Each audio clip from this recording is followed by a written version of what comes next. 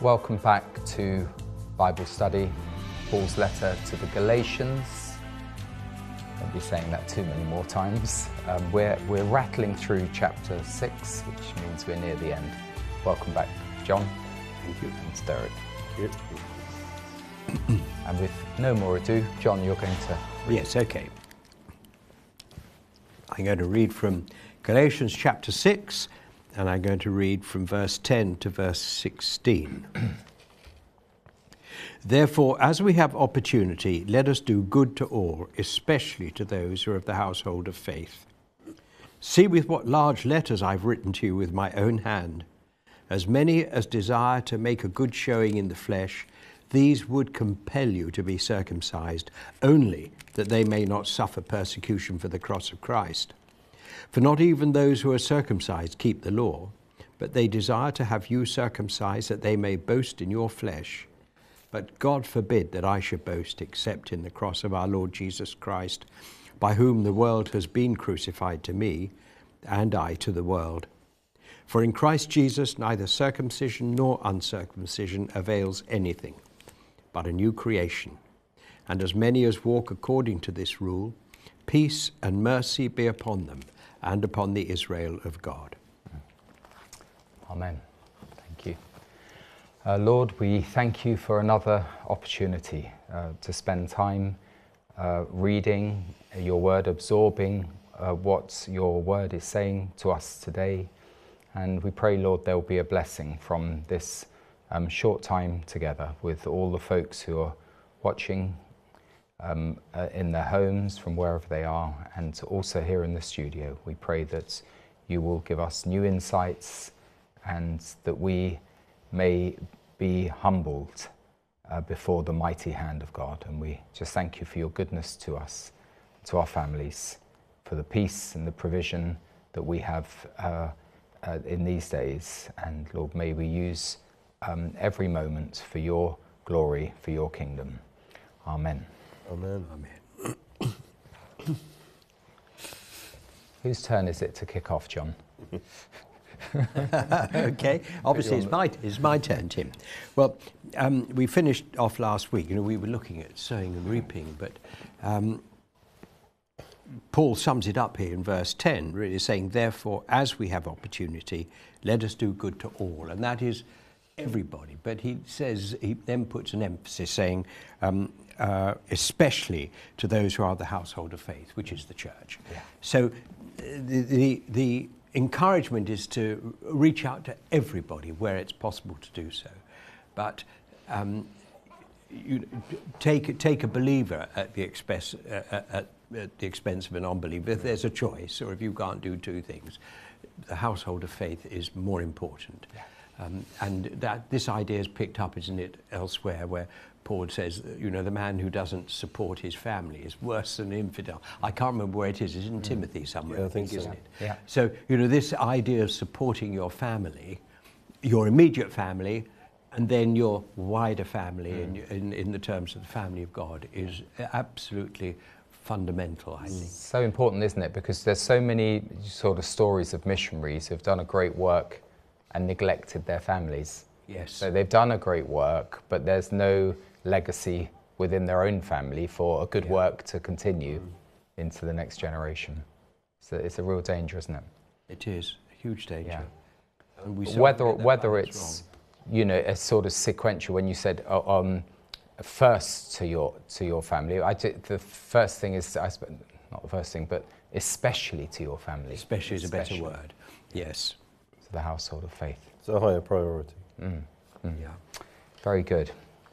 Then verse 11 really is the conclusion of the whole letter now. Yeah. And he marks that by saying, see with what large letters I have written to you with my own hand. So is it at that point, or that he now starts to take it up as a sort of handwritten? We know from other letters that his normal thing was that he would dictate to a scribe, which was, if I can say it right, an amanuensis, who would take dictation. Yeah. But usually near the end, usually it was just a greeting at the end, perhaps. Yeah. Paul would actually take the pen and actually write it himself. And there's good reason for that. First of all, if you're doing a greeting, it's more personal if it's in your own hand. But also, it's to authenticate the letter, because there were forgeries of Paul's letters. We know that in 2 Thessalonians, for example, a letter that purported to be from Paul in 2 Thessalonians 2. And so he would authenticate his letters by writing a portion in his own hand. Yeah. What seems to be interesting here is that this isn't just the final verse, it's like the final 8 verses or something like that. So the whole conclusion, I think he's saying, is so important. You know, he wants to write it in his own hands. So they get the point, you know, that, and by saying in large letters, that's kind of like us putting stuff in bold. You know, if we want to really emphasize, we put it in bold or we underline it. Yeah. It's the same idea. He's writing it in large letters because he's really saying this final conclusion is important. Yeah, it's interesting, isn't it? So it's not a flippant thing. Oh, just look how large I'm writing the letter. Every sort of verse counts with Paul. Well, so some would say, "Oh, how relevant?" And this particular letter, I'm not going to say this is more important than any other epistle, but in one sense it is, because it lays out our relationship with God. And that there is no other relationship except one of grace, one of undeserved reception of the love of God. He just lays it out so clearly, and there's no other way. We can't ingratiate ourselves to the Lord. We don't deserve it. It's a gift, and Paul, I just sense that he's not going to let it go. He even in these last verses, he's still proffering the same argument. That's it. He's emphasizing the same point. It's all of grace and not of works. Yeah. And to emphasize it, I'm going to write it in my own hand, just in case you didn't pick up that point earlier on. Yeah. and basically, he's handed the draft. He's accepted. He's read through what the scribe has written. Amanuensis, did you say? And then he thought, I'll put a few. Yeah. I'll re-emphasize. That's right. But he's probably, it's literally fresh in his mind. Yes. The reading of it would the have script, been, wouldn't it? Yes, and then he's taking. Right. Yeah. Are you looking for other examples of where Paul used his own? I don't know if it's worthwhile. Just an interesting thing that we don't normally observe, But I'll give you a couple. Romans 16:22, for example. 1 moment. In this case, Tertius is the man. Yeah. And he says, I, Tertius, who wrote this epistle, greet you in the Lord. Yeah. So Paul didn't personally write it. Yeah. This Tertius did it, and he's just adding his own greeting, you see. 1 Corinthians 6, I've got Colossians here. But let's just get on that. So in that Romans passage, we're saying that Tertius wrote down the whole of the letter. So he was the scribe. In that case, yes. Yeah. Colossians 4:18. It's just the last verse here. This salutation by my own hand, Paul. In other words, the rest of it was written by someone else. Yeah. Remember my chains. Grace be with you. Amen. Nice. 1 Corinthians 16, maybe, there. Surprising how often this comes up, actually. Yeah, very interesting. Verse 21, the salutation with my own hand, Paul's. He says, really important. And then I think this is Paul too. If anyone doesn't love the Lord Jesus Christ, let him be accursed. O Lord, come. The grace of our Lord Jesus Christ be with you. May love be with you. My love be with you all in Christ Jesus. So it's more personal. And maybe just one more, which is 2 Thessalonians 3:17. And it's particularly important there because in 2 Thessalonians 2 there were these people who were forging letters as from Paul. Yeah. So he says in 2 Thessalonians 3:17, the salutation of Paul with my own hand. Yeah. Which is a sign in every epistle, so I write. So apparently, he did it. Whether he specifically says so or not, the last verse or two he wrote in his own hand to validate the epistle. the grace of our Lord Jesus Christ. Do we have in all of the manuscripts that wherever are stored or studied examples of fraudulent letters of Paul that are purported to come from Paul? Or is it just we're inferring it from what he's just written in Thessalonians? Yes, in 2 Thessalonians 2, he says, verse 2, don't be so soon shaken in mind or troubled either by spirit or by word or by letter. As if from us. Yeah, yeah. So, but not to my knowledge. No, okay, good. Not to my knowledge.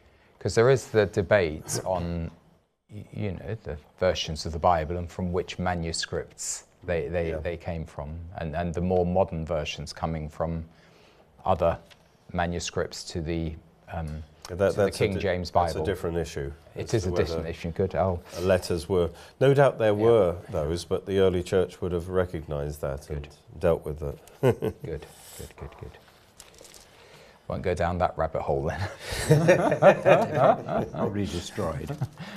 So yeah, he's in verse. So from the actual conclusion, then is from verse 12 onwards, where he's kind of wrapping things up. And just to summarise, I think his emphasis is he's contrasting the two ways. He's contrasting the two religions, if you like. One is the legalistic religion is an emphasis on human achievement and externals, you know, keeping external rules and regulations, which was the form that the Judaizers were teaching, versus the religion of divine accomplishment, of grace, which it doesn't just talk about the externals, but really emphasizes the changed heart, the internal motivations. And of course, the gospel of grace is based on the cross. And the cross is God's ultimate divine achievement. And basically, the cross cancels out all kind of the pride of man and all human accomplishment. I see a kind of flow, even from that's what appears to be extraneous about see what large letters I use. It seems to flow into that those that could be falsely accusing Paul of being proud of his writings. So it flows immediately into, we're not trying to make a good impression here. I'm not writing this letter just to impress you. He's going right down again seriously into the issues. And he's writing it in large letters, I assume, as you've already said, to emphasize the points. Because this issue of pride is the key issue, because pride is us trying to establish our own righteousness. And it's all about me and my performance. Whereas the cross, and he was going to emphasize the cross basically says all of our good works are only deserving judgment on the cross. And God's grace is everything. You know, and so in that, in one religion, it actually encourages pride. Right? And in the other religion, it encourages humility, because we have to go through the cross and see our own efforts for what they are. And so... And he's specifically saying, you know, persecution. They're trying to avoid persecution, which is part of the message of the cross. But it's also, you know, self-preservation. People have sort of decided... It's fear of man. We don't want to be persecuted for not keeping to the law, so they get everyone else to be implicated, as it were, on the keeping of the law. Yes, he's or anyone connected to them. He's showing how they're a product of their own religion, because they're being, first of all, because they're focused on the outward success and motive, you know, and the outward results of looking good. That means their motivations are selfish. They want to avoid the persecution, and they want to look good. And that's what he's going to talk about next too. So he's kind of saying, look, if you follow the wrong religion, it's not good for you. It just makes you proud and self-seeking. And then the irony of ironies that even those who are circumcised are not obeying the law anyway. So even though they're preaching, adherence to the law, they're not keeping to it themselves. No, if I've because read you can that only do it by the Holy Spirit. But Jesus calls these people whitewashed sepulchres. Yeah. It's exactly what they are. I mean, that's how he sees them, for exactly what they are. All pretty on the outside and meaningless. Real danger. Yeah. It's a danger for us all, isn't it? It's a danger for keep for emphasising us all. for everyone to keep to the law, and then and not to. Yeah. Even if they think they keep the law, the problem is they've reduced the law to a set of external rules. Yeah. And of course, the real law is love the Lord your God with all your heart. That's right. Love your neighbour as yourself. Yeah. So it's not about whether you keep the Sabbath in all its details, but it's whether you're actually motivated by love. Yeah. And of course, they might think they keep the law to a degree, but actually they're violating the law, as Jesus pointed out, because on the inside there's hatred, there's covetousness, there's all these other things, because the law can't sanctify you. The law can't make you. Only the Spirit of God within you can change you. And so he says they are lawbreakers in the heart. The heart is the key thing, isn't it? And that's why Paul says in Romans 2, circumcision of the heart by the Spirit and not by the written code. That's what matters. Yeah, it's really important. And it is really important not to cancel out those important verses in chapter 6 of Deuteronomy. I think it's chapter 6. Love the Lord your God with all thine heart. Yeah. The fact that you've got whitewashed sepulchres doesn't take away from this law. No. That you have to be right in your heart. It sometimes Repeats helps it. to look at, I find, to look at that law, love the Lord your God with all your heart, all your soul, all your mind, and love your neighbour as yourself. It sometimes helps, and I hope this will help some of the viewers, to turn it on its head, because it sometimes seems such a tall order. We know we should, but the reality of loving the Lord your God with all your heart, soul, all your mind is a bit tricky. It's, we fall short.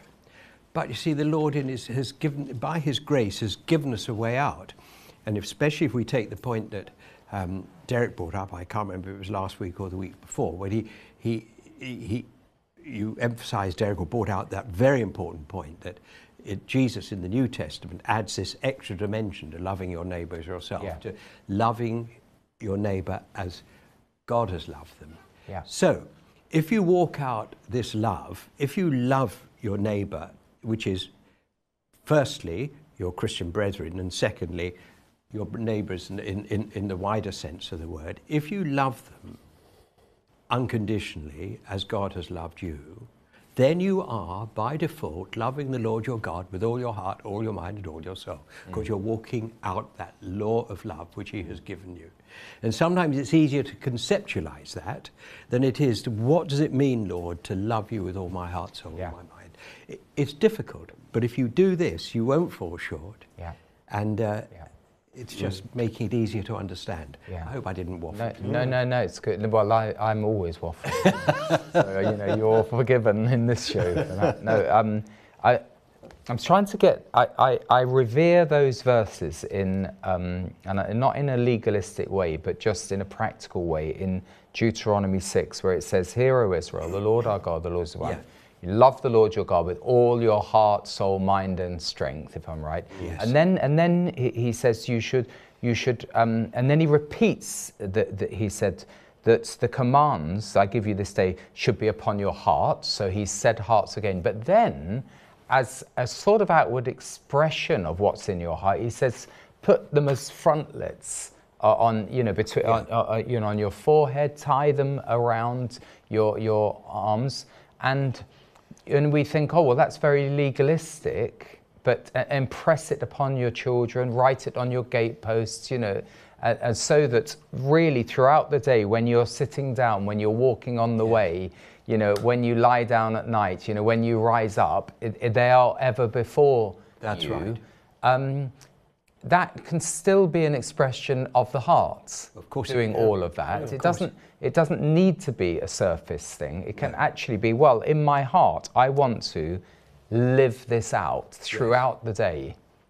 But at a practical level, Jesus made very clear, if you visit a prisoner in jail, you're visiting him. Yes. Whoever you help, you're helping him. Yes. Paul, or rather Saul, why do you persecute me? You know, so the Lord identifies so closely with each of us that by loving one another, we're loving him. Yes. Yeah, that's good. The thing is, what legalism tends to do is reduce the law, if you like, or the requirement of God to Rituals. the outward. Because man looks on the outward appearance. God looks at the heart. So when the heart's right, it will produce the outward results. But the tendency is, well, let's reduce this to a list of outward rules that I can keep. That's right. And make everyone myself can feel see. good. And everyone And can that see. way you can kind of persuade yourself that you can establish your own righteousness. Yeah. But if you actually look at the heart, you realize, I can't make myself righteous. Only the grace of God, only the Spirit of God can do that. Yeah. But equally, I'm just thinking of someone who wants to faithfully fulfill a command. You know, this is my command that you should do this. It doesn't necessarily mean that they're doing it for outward appearance. There can be examples of people who are outwardly sort of sneered at for having outward symbols of their, fulfillment of the frontlets but it might actually be a complete expression of their personal walk with the Lord. And they may, and the proof, of course, would be if they were in a cave for 20 years, they'd keep it up, as it were, not for outward appearance. They're on their own. Yes. You know what I mean? I mean, that's the most telling time, is it not, when, you got Elijah by the brook Cherith and he's remaining faithful. Yeah. Yeah. I think it helps to read. I'm just throwing this in to widen and deepen. Yeah. We read verse 12 and 13 together. Yeah. It's kind of like Paul's summary of the legalistic religion. Yeah. Okay. Yeah. That he's obviously against. Yeah. And he says, as many as desire to make a good showing in the flesh. In other words, what he is saying, they represent this, is all about man's achievement. Yeah. Me looking good because I'm keeping all these requirements. That's the focus. These would compel you to be circumcised, only that they may not suffer persecution for the cross of Christ. So that's one reason, is that if they were to preach the cross, because they obviously believe Jesus is the Messiah, but they don't preach the cross. Yeah. Because they know in their Jewish community that would bring persecution on them. Because the Jewish community, sadly, is under the law of Moses. And for them, they're trying to establish their own righteousness by their law keeping. Yeah. So if you preach the cross that basically says all of your efforts are just worth judgment, that would bring persecution on you. Yeah. So he's saying they want to look good to their compatriots. Yeah. They want to keep their reputation. So they want to avoid persecution. Yeah. And then, so in other words, there's self-interest there.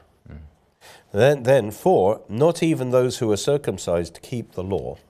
Okay. Yeah. In other words, even if you are a good outward performer, like even Paul said, I kept the law perfectly outwardly, but he admitted he had covetousness in his heart. He actually broke the law because he was doing it for selfish reasons, to make himself look good and respectable among his peers. But they desire you to have you circumcised, so they can boast in what you. They want to be able to say, forgive me for being a bit, but he'd like to say, oh look, we've got 400 foreskins from Galatia. Right. Aren't we awesome? Okay, you know what I mean? Yeah. If that's what I was thinking, how they could they boast actually, in your flesh? You say. How could they? It seems like quite a sort of private thing. Yeah. How could they boast? In it, and maybe that's it. Or I've saved. So I have had so many signed up commitments for Christ. It's an outward thing, and look at what I've achieved in my church. It's all to do with motivation. Yeah. So you've got to be careful as a. Yeah. 1,000 people came forward at the altar call when maybe 200 people did. And then why are you saying that? Is it to give glory to God? If it is, great. But is it maybe to make your own self look good, that you are glorying in their flesh, as it were, in in their response. Exactly. So, I'm saying, quite honest. I'm quite uneasy when folk ask me to, you know, if I'm at a conference and do 2 or 3 days evening meetings, and then, you know, you really must do an appeal, you know, and you really must, you know, bring people forward. And I sometimes feel sort of press ganged into it, but I'm not comfortable with, because I feel that it's Holy Spirit inspired scripture. It's anointed by the Holy Spirit what you preach. It should be received spiritually. So why do you need to, you know, try, you know, as it were, notch up? And they, I'm afraid they always do number. Oh, isn't it wonderful? You know, so many came forward. It doesn't actually count for that much. It's all to do with the motivation.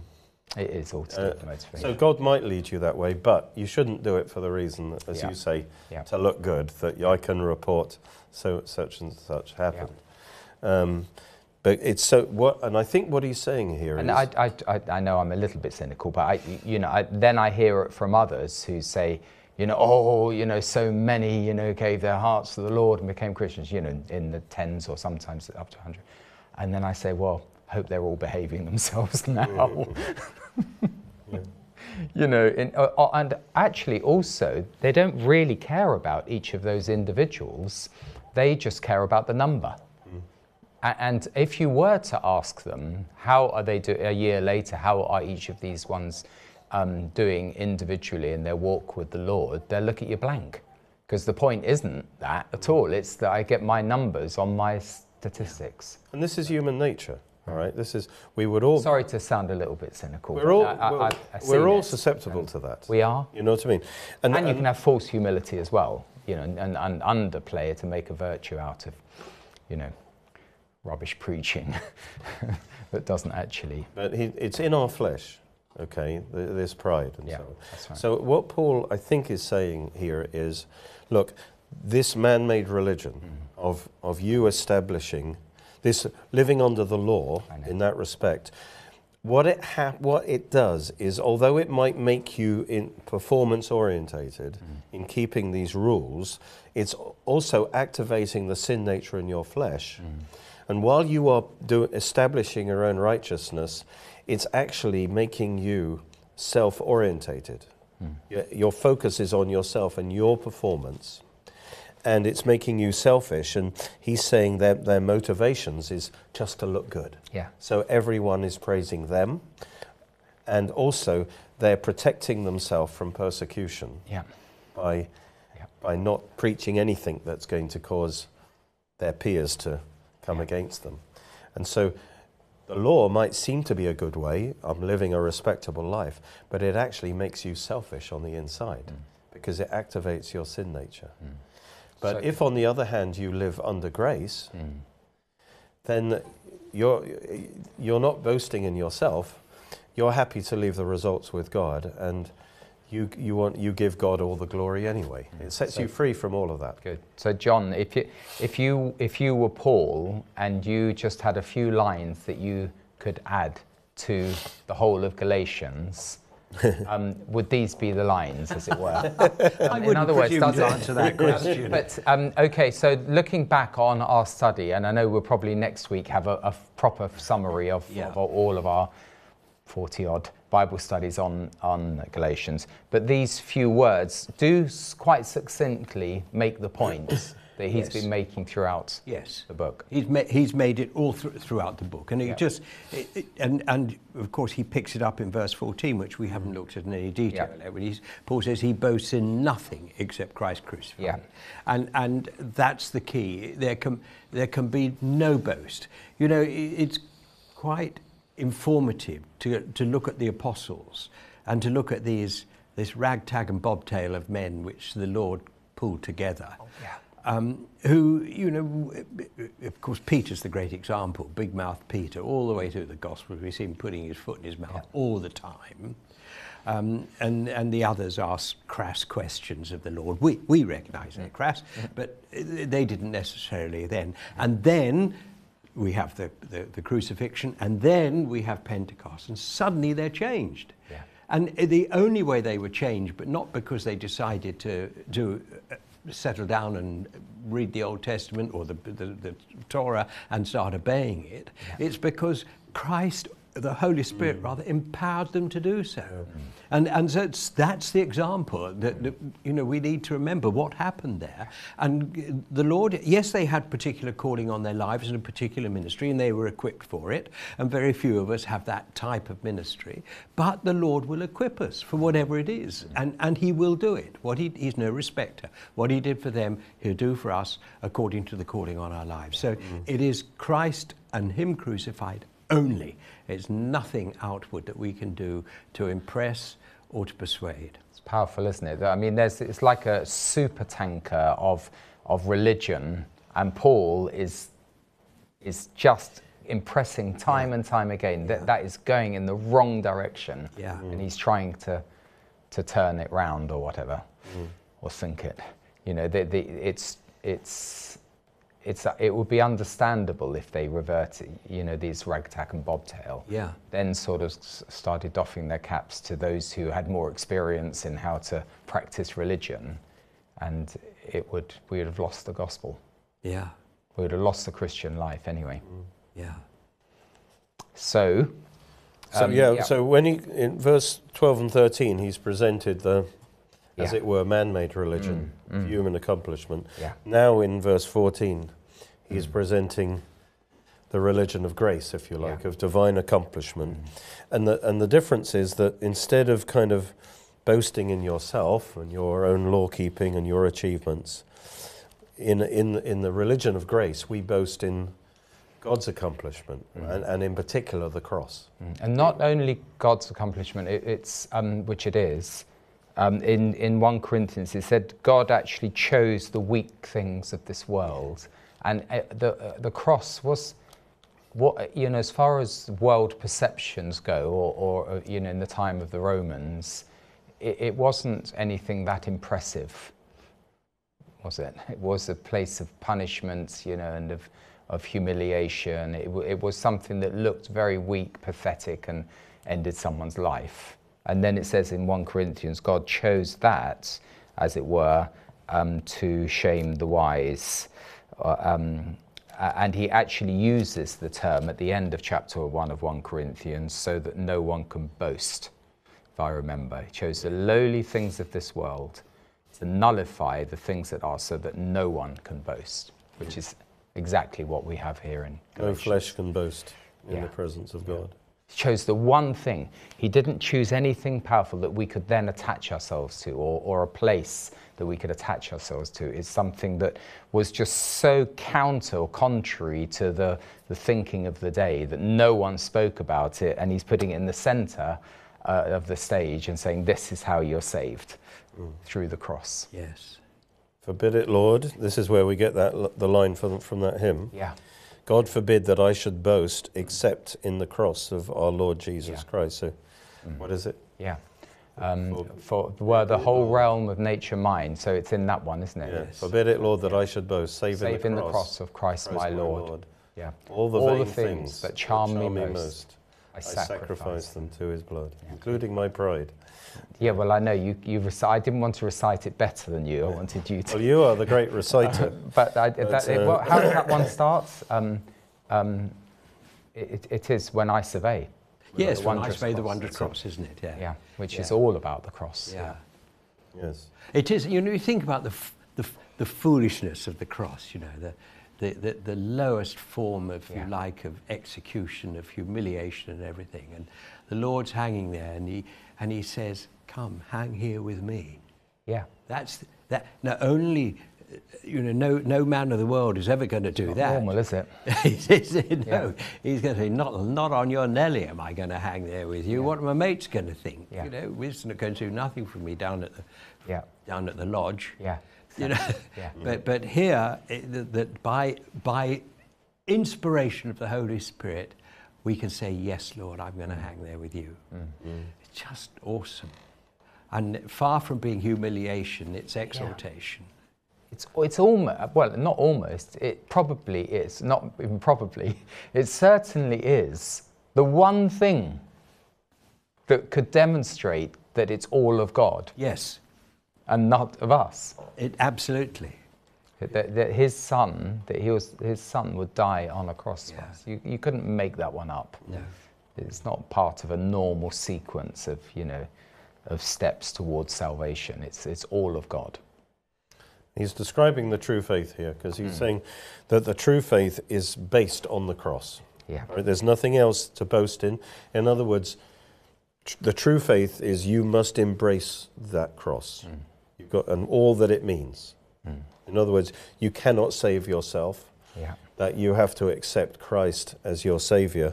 And it's interesting, he also says, our Lord Jesus Christ. Yeah. So, in other words, the true faith is that you boast in the cross, you embrace the cross as your reality and what Christ has done for you.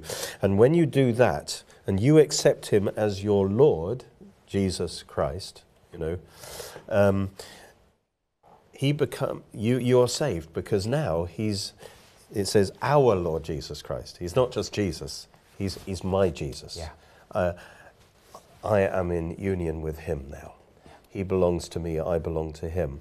And he's saying through the cross, it's through embracing the cross that he becomes ours, our Saviour, our Lord. And that is true salvation, is what he's saying, is that, in other words, the cross is the door into salvation. It's the door into the kingdom of God. And we have to lay aside our own good works, our own works, our own self-effort, our own pride, and embrace the cross. And then we enter through the door, and he becomes my Lord Jesus Christ. He becomes my Saviour. Yeah. Go on, John. No, and I said, just to amplify that point, and so the cross is the narrow way. Yeah. This is the way that is so difficult for most people to enter by. We torture ourselves. I've heard torturous sermons about, the narrow way and the broad way and a camel's eye of a needle and all that. It's the cross. That's what it's talking about. And it was going to become clear in time. That's why we have to really read the Gospels with a knowledge of the cross, not be caught short when suddenly Jesus goes to the cross, because the cross makes sense of so much of what he said. The Sermon on the Mount, you can only really make sense of it because, as Martin Lloyd-Jones said, who can get to the end of chapter 7 of Matthew and not feel utterly wretched? Yes. Because if you think you've got to fulfill all those, you're done for. Yeah. But once you superimpose the cross on top of, the Sermon on the Mount, all makes sense, and you breathe a great sigh of relief and say, "Thank you, Lord." See, people have to. It's a paradigm shift, or it's a shift in thinking for people to see the cross in these terms. Because I'm sure some would be thinking, "Oh, we got to carry our cross, so we've got to have some kind of outward burden that we're carrying, Oh, and isn't that what they do on, Easter in Jerusalem? They all carry a cross, and that isn't. It is. Take up your cross and follow me, is it? No, That when Peter is saying, he's talking about the finished work of Christ. Yes. On the cross. But I mean, the Lord did say to Peter prior to going to the cross, when Peter said to you, "No, Lord, you can't go to the cross," he said, "Well, everyone's you cannot be my disciple unless you take up your cross." Yeah, but he's not talking about that here. No, he's not. Good. No, he's Okay. not. No. Well, it's important to clarify it because some people will only be thinking of that type of taking up of the cross. Because the cross kills your self-righteousness. Yeah. The cross says you're a sinner. Yeah. But on the cross, he did a completed work. Jesus took all our sin, and in exchange, he gave us his righteousness. Yeah. And so to enter into eternal life, you have to embrace the cross, which basically means accept that I'm a sinner and accept his great exchange. And then when I accept him as my righteousness, I enter into the kingdom of God. Yeah. And so now, without the cross, I'm nothing. But with the cross, I have the righteousness of God. That's right. And I am in the kingdom of God. And you have to go through the cross, as John said. You have to go through that narrow gate. Yeah. I do see a little, though, in when he said, "Get thee behind me, Satan," in chapter 16 of Matthew, that there's a little bit of Satan in the flesh. There's only a little bit. Only a little, but I mean that's.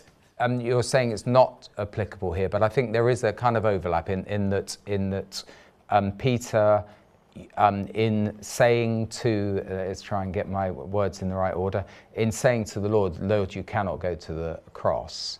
And then the Lord said, what you're saying is not of God. It's basically of the flesh and within the flesh, you know, not a little bit of Satan. Because, of course, Satan didn't want the Lord to die for the sins of the world and you know, defeat, you know, death and Satan and Hades. But he also didn't want us to live the Christian life. No. So for all those reasons, no, Lord, you can't go to the cross. But Peter was saying that in the flesh.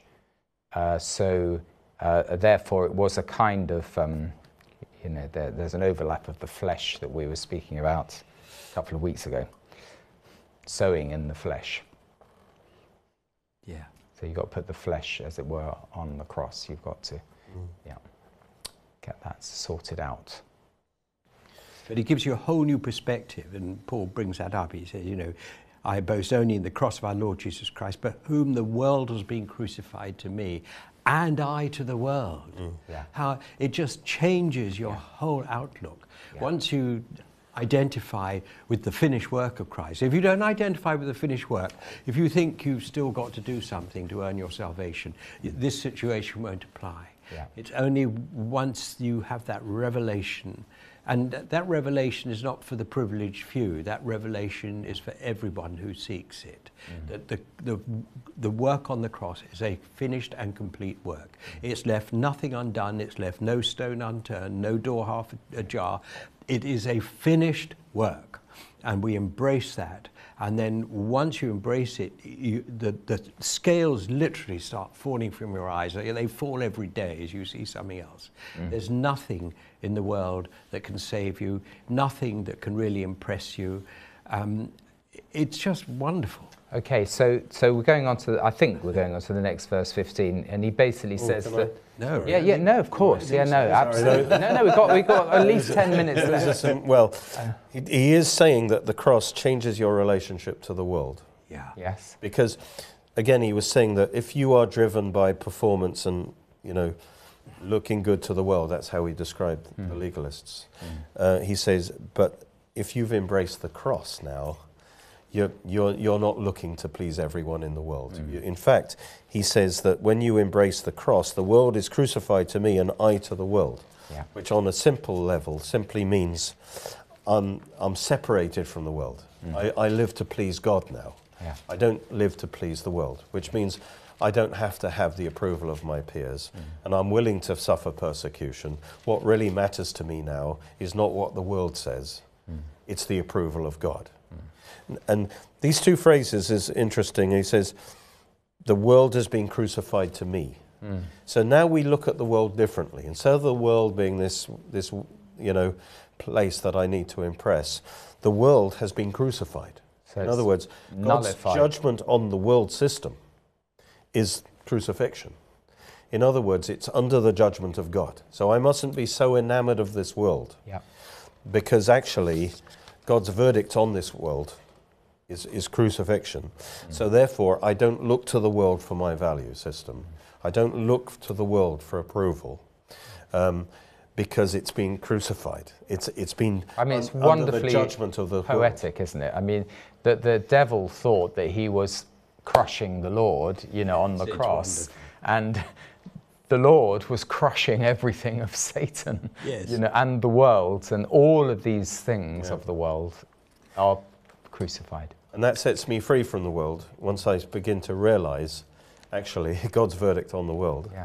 I'm not to be under the world. And then he puts it the other way around too, which is interesting. He says, and I to the world.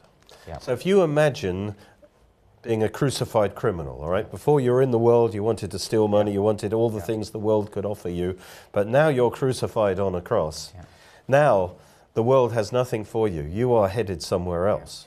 And now somehow the world doesn't have that same appeal to you or hold on you, because you are still alive. You're crucified, right? You are alive, so you are aware of the world, and we are still tempted by the world. That's let's quite be a honest. good way to put it. We're still alive, but we're crucified. We're tempted to the things of the world, but our relationship to the world has fundamentally changed. Yeah. The world, we realise we're headed for a different destination. The world isn't the ultimate thing. It might speak to us, but basically our future, we understand, is not in this world. Yeah. So, thank you for Well, Jeremiah refers to the similar sort of thing. In Jeremiah 9, verses 23 to 24, it says, "Thus says the Lord, let not the wise man glory in his wisdom." I love these words. "Let not the mighty man glory in his might, nor let the rich man glory in his riches, but let him who glories glory in this, that he understands and knows me, that I am the Lord, exercising loving kindness, judgment, and righteousness in the earth." Wow. And that's what he did at the cross. Yes. Yeah. For in these I delight, says the Lord. Yeah. To know him. To know him. And this judgment on the earth, because of course ultimately we're human beings, we're destined for the earth, for the new earth. We're designed to live on earth. And I was thinking the other day, I don't know whether you've probably all seen that. I saw it in a video which I can't remember the name of, but it was marvellous. But that picture of when one of the spacecraft was heading, going on to the edges of wherever it was going, and just before it went out of radio contact, they told us to turn around and take a photograph. This is the blue planet. Have you seen that photograph? No. Oh, it's absolutely awesome. I think you and I talked about it a bit when we were on our morning recently. Yeah. Our mornings. But essentially you get this photograph of millions and millions and millions of stars. Millions of them, uncountable.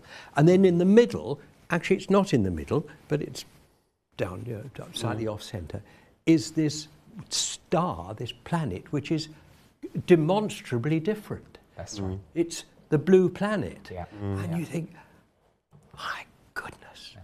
You know, so we come back to Genesis 1 again. In the beginning, God created the heavens. Yeah. Exactly. They're wonderful. Exactly. Then he created the earth. And the earth is special. There's no doubt about it. It's special. It's where he, it's just worked out history. Yes, and where he placed man, whom he created in his image, in their image. He created us with the image of Christ, which of course is what we're being restored to, that we will be conformed to his image, as it says in the image of his son. It says in Romans 8:29, I think it is. So we're being restored to that. But at the resurrection, we're going to get a new heavens and a new earth. Yes. The earth is groaning. It's going to be reborn. It's going to be like it was in Eve. In fact, I read somewhere that Adam and Eve are the only two people who are not going to be surprised by the new earth. All the rest of us are, because we haven't seen how gorgeous and glorious and wonderful it's going to be. And we're going to live here forever.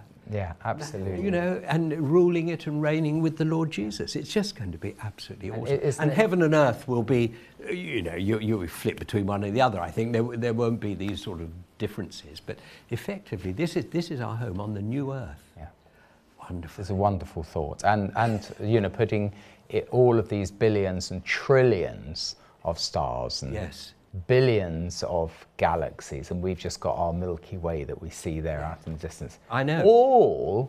All there in balance, a mathematician would tell us, to enable the Goldilocks planet or the blue-haired planet. But the whole lot is going to be reborn, not just the earth. I know. The whole creation. I mean, it's a violent place out there, you know, with explosions and collisions and goodness knows what else.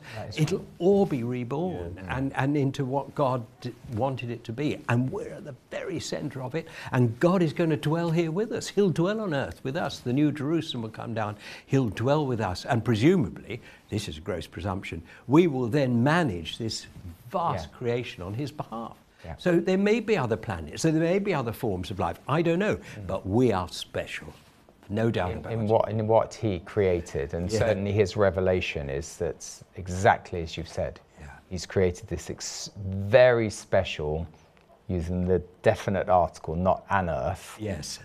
He didn't create the heavens and many earths. No. It was the earth, and then within this tiny speck, which seems totally insignificant, he's created life. Yeah. And then within that, he's breathed his spirit.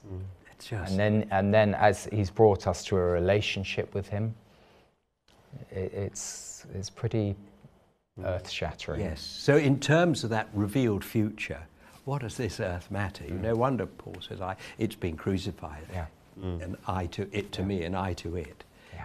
Because It's like Jesus said, when you accept the cross, we are in the world, but we're not of it. Yeah. John 17. In other words, we're still in this world, but we are not of it. That's right. And that means because we are of the kingdom of God. yes. And our focus is elsewhere. Yeah. We're living in the world, we've got a mission in the world, but we're not of the world. I do love Psalm 19, and I know in a few weeks we're going to be in the Psalms, but or maybe less than a few weeks, but Psalm 19, the heavens declare the glory. glory They're of the Lord. shouting Yeah. out God's glory. And then the second half of the Psalm is, the law of the Lord is perfect. Yes. It is. It's immutable. It's part of his creation, his law, his perfection, and it's your framework of And when morality. that's right. And when you realize the gospel story is in the stars, in the skies, in the constellations, and how the devil hijacked that for his own immoral purposes. Yeah. But it's all there. And then the third element of that Psalm 19 is right at the end, may the words of my mouth and the meditation of my Yes. heart. So it comes right down to the personal, even after seeing the grandeur of his creation.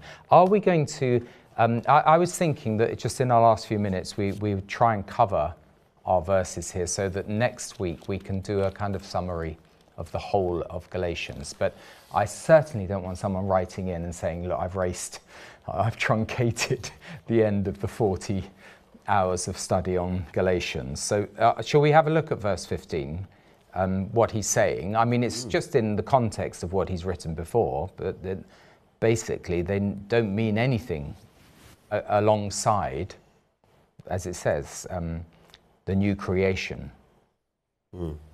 For in Christ Jesus neither circumcision nor uncircumcision avails anything but a new creation. Yeah. And he's really talking about salvation by grace, because if you're a new creation, or we say the new birth, you can't take any credit of your own works. If somebody created you, you're a new creation through the cross, through accepting Jesus. You can't say, well, I did that myself. You can't take credit for your birth, And so this is a reference, really. He's saying, look, circumcision, uncircumcision, doing these works, that doesn't avail anything. The only thing that matters, really, is whether you've allowed God to, you've received the grace of God that makes you a brand new person on the inside. Wonderful, wonderful. Have you anything to add, John? I don't think we should go to the Israel of God in the last 2 minutes. But I'd be very interested, just in preparation for next week, is putting that into the context of the whole of Galatians. Whether it's even to the Israel of God or and to the Israel of God. There's a little trailer there. We've got a minute or so, so just try and... We didn't give credit to in Christ Jesus. Yes, please do. The key is, how would you have the new creation? It's not through your works. It's not by getting circumcised. It's by being in Christ Jesus. In other words, it's by accepting Jesus Christ as your Lord and Saviour. Then God does a miracle for you, called the new creation. He puts you into Christ Jesus. He baptizes you into Christ. And the moment he baptizes you into Christ, everything he did for you on the cross is put to your account. And you become justified by faith, you become a new creation, you become born again, and it's all the grace of God. And he says, that's what matters. Wonderful. Thank you very much. So, what is it? Forbid it, Lord, that I should boast, save in the cross of Christ my Lord. All the vain things that charm me most, I sacrifice them to your cross. Were the whole realm of nature mine, That were an offering far too small. In other words, whatever we can offer, even from the whole of nature, isn't enough for our salvation. Love so amazing, so divine, demands my soul, my life, my all, and we'll see you next week.